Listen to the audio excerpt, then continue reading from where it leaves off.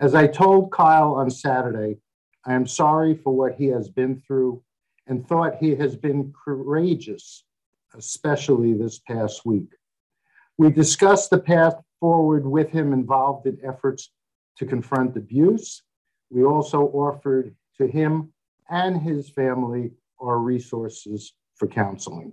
We could not be more sorry for the trauma that Kyle has had to endure. Well, sorry is a start, but nowhere near enough to address the pain and suffering of Keith Beach. And on Monday, that was the voice you were hearing of NHL Commissioner Gary Bettman, who was trying to mitigate the damage of a scandal that is not the first, and certainly I don't think it will be even the last. Because what seems obvious, since Mr. Beach broke his silence, is that when it comes to leadership in hockey, it just doesn't exist. Because Mr. Beach isn't the first to break his silence on such abuses. I mean, Sheldon Kennedy and Theo Fleury rocked the hockey world when they revealed that they had been sexually violated by someone in the league. And everyone back then declared, never again. And yet here we are again asking how this could happen again, yet in 2021. So again, it's the same old story, one that everyone knew about. No one did anything because ultimately those in charge seem more worried about protecting the league, and in this case, the Chicago Blackhawks, instead of the safety of a player. And because of that, a predator was protected and would go on to destroy other lives. And so Mr. Bettman can say this behavior won't be tolerated. It just doesn't seem to ring true. Susan Loggins is the owner of Susan E. Loggins and Associates. She's also the attorney for Mr. Kyle Beach. Good to have you. Thank you. My pleasure. I know that it has been a really busy day for you. You have been meeting with the team, trying to sort things out. The team itself has offered an apology and did so before you met with them today. Are they looking to settle this? What are they looking for in order to make a very wrong somewhat right? Well, first of all, we have filed a lawsuit. So whether they like it or not, they're faced with either they're going to have a jury trial where 12 members of everyday society in Chicago are going to hear the facts of the case and decide what they think the compensation should be. Or they're asking the judge to dismiss the case outright, saying that they don't believe that Kyle Beach has a valid case because the statute of limitations, the time to file, has run. So from our side of it, on one hand, they're saying they're sorry and that it's their responsibility. But on the other hand, they're saying, but by the way, we don't want to pay you because you didn't file in time. So even though we acknowledge that we were wrong and we didn't handle it right, we go home scot-free because you didn't file on time.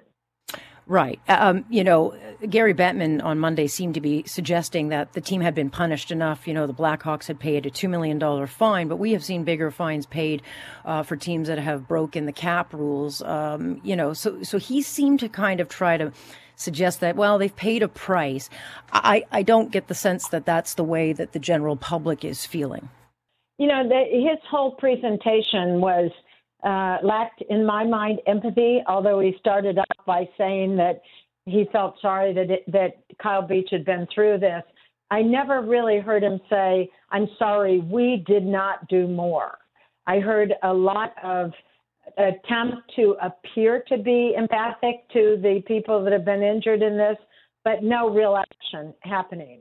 The thing is that we know that, for example, Tampa Bay increased its value of its franchise by about 16%, which if you looked at the Blackhawks by winning the Stanley Cup, they're worth about $1 billion. 16% is $160 million. No, I don't think $2 million meant anything to them. I think the whole objective with $2 million was to make the public think it was a lot of money. And, Bettman's whole thing was, I wanted to give due process to Quenneville. I wanted to give due process to Cheveldayoff. I mean, I guess you have a one-man show there who makes $8 million a year to do that. Mm-hmm. So that's Kyle Beach has lost 10 years of playing while Mr. Bettman's made $80 million in that time. The other thing is, the fact that the NHLPA, the NHL Players Association, they're voting on whether there's going to be an outside investigation. I'm not sure why they have to vote. I would think that they would want to demand an outside investigation to make sure that there are actual systemic changes within, the NHL. Because as I mentioned in my setup to introducing you, this is not the first time that we've heard about this. I mean, we had the Maple Leaf, sex abuse scandal here in Canada, and we have also had big names like Sheldon Kennedy, like Theo Fleury, have come out and spoken about how they were, basically with predators who violated them. And so now we've got Mr. Beach here in 2021 who was also violated by a predator. And from the outside looking in, the league protected the predator who would go on then to violate yet another young student. And so you look back on the outside looking into the NHL and you think, okay, they seem to have wanted to protect more the predator than the players. Yeah, it all boils down to money. I mean, they admitted that the quote unquote chemistry of the team might be bothered if they did what they were supposed to do, which was investigate and then take Aldridge out of the picture. And, some people might say, well, winning the Stanley Cup is a really big deal at that time because it'd been so many years since they won it. But the fact of the matter is they don't value the actual lives of the human beings that are playing in this sport. We see that, or we saw it with football and concussions. And it's interesting, once that came to the forefront, changes were able to be made that make a difference. So changes can be made in the hockey world, too. We just have to stop the good old boy network that values the franchises above the players. Mm-hmm. I mean, you have negotiated settlements in other high-profile cases like R. Kelly, so you know what you're doing and you know what you're up against. But we have heard the term "never again." It's always when people get caught. Generally, it's never again, and then we see it happen again. Do you feel in your mind, Susan, that this is the start of a reckoning that will finally change, the culture in this particular sports world? I do think that, because after having tried cases for 40 plus years, I know the only real way to get through to companies is through the pocketbook. And so it really goes to the bottom line. And now they're on notice, and I feel they have to change. It's a question of human nature. And unfortunately, the nature of these humans wasn't too good. And I would think it's impossible to put a price on what was done to Mr. Beach and what he has suffered in silence for the last decade. That's not something you can really put a price on. So whatever settlement or whatever is, I guess, worked out at the end of this, won't come near to what he has paid personally. However, what ultimately does he want to happen here? Does he want other people to be fired? What would be a solution and an outcome that he could live with look like? I think the whole thing he wants is to be believed and to stop the continued ruse of people saying they're sorry and that they believe, but then acting in a different way. So they've denied that he's been telling the truth for 11 years, including a year ago when I first brought this to their attention. They've denied it this entire year. And, all they had to do was go talk to their managers. I mean, it's the same people that the independent investigator talked to. You think anybody thinks that the Wirtz family, when they found out about this case a year ago, didn't go ask any of the five people in this meeting?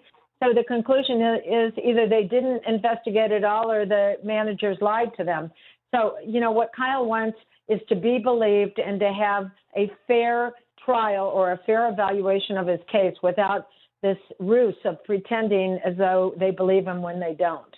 And just before I let you go, Susan, given the high profile of this case, do you expect more people to come forward? I mean, is there more of a suit that can be put forward, given that that Kyle is not the only person? We have the student out of Michigan who ultimately would get Mr. Aldridge get listed as a sex offender. But do you expect other people to come forward?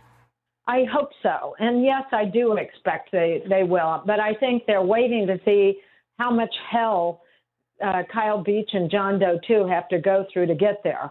But when all is said and done, because I believe that they'll be victorious in their cases, I think other people will be emboldened and have the strength and courage to come forward and make the world a better place. It is no question a David versus Goliath fight, but it is also a headline that is not going away. So I think we'll wait and see what happens on this. Susan, I very much appreciate your time because I know that a lot of people are asking for it. So I appreciate you talking with us. Thanks for doing it. Talk to you again soon. That is the lawyer, Susan Loggins, for Mr. Kyle Beach. And no question about it, this story's not going away anytime soon. And we'll keep an eye on it for developments as they come in. But certainly, I think ultimately it's going to be the voice and court of public opinion that will force the change that is long overdue. Stay with us here, Alex Pearson on Point. This is Global News Radio.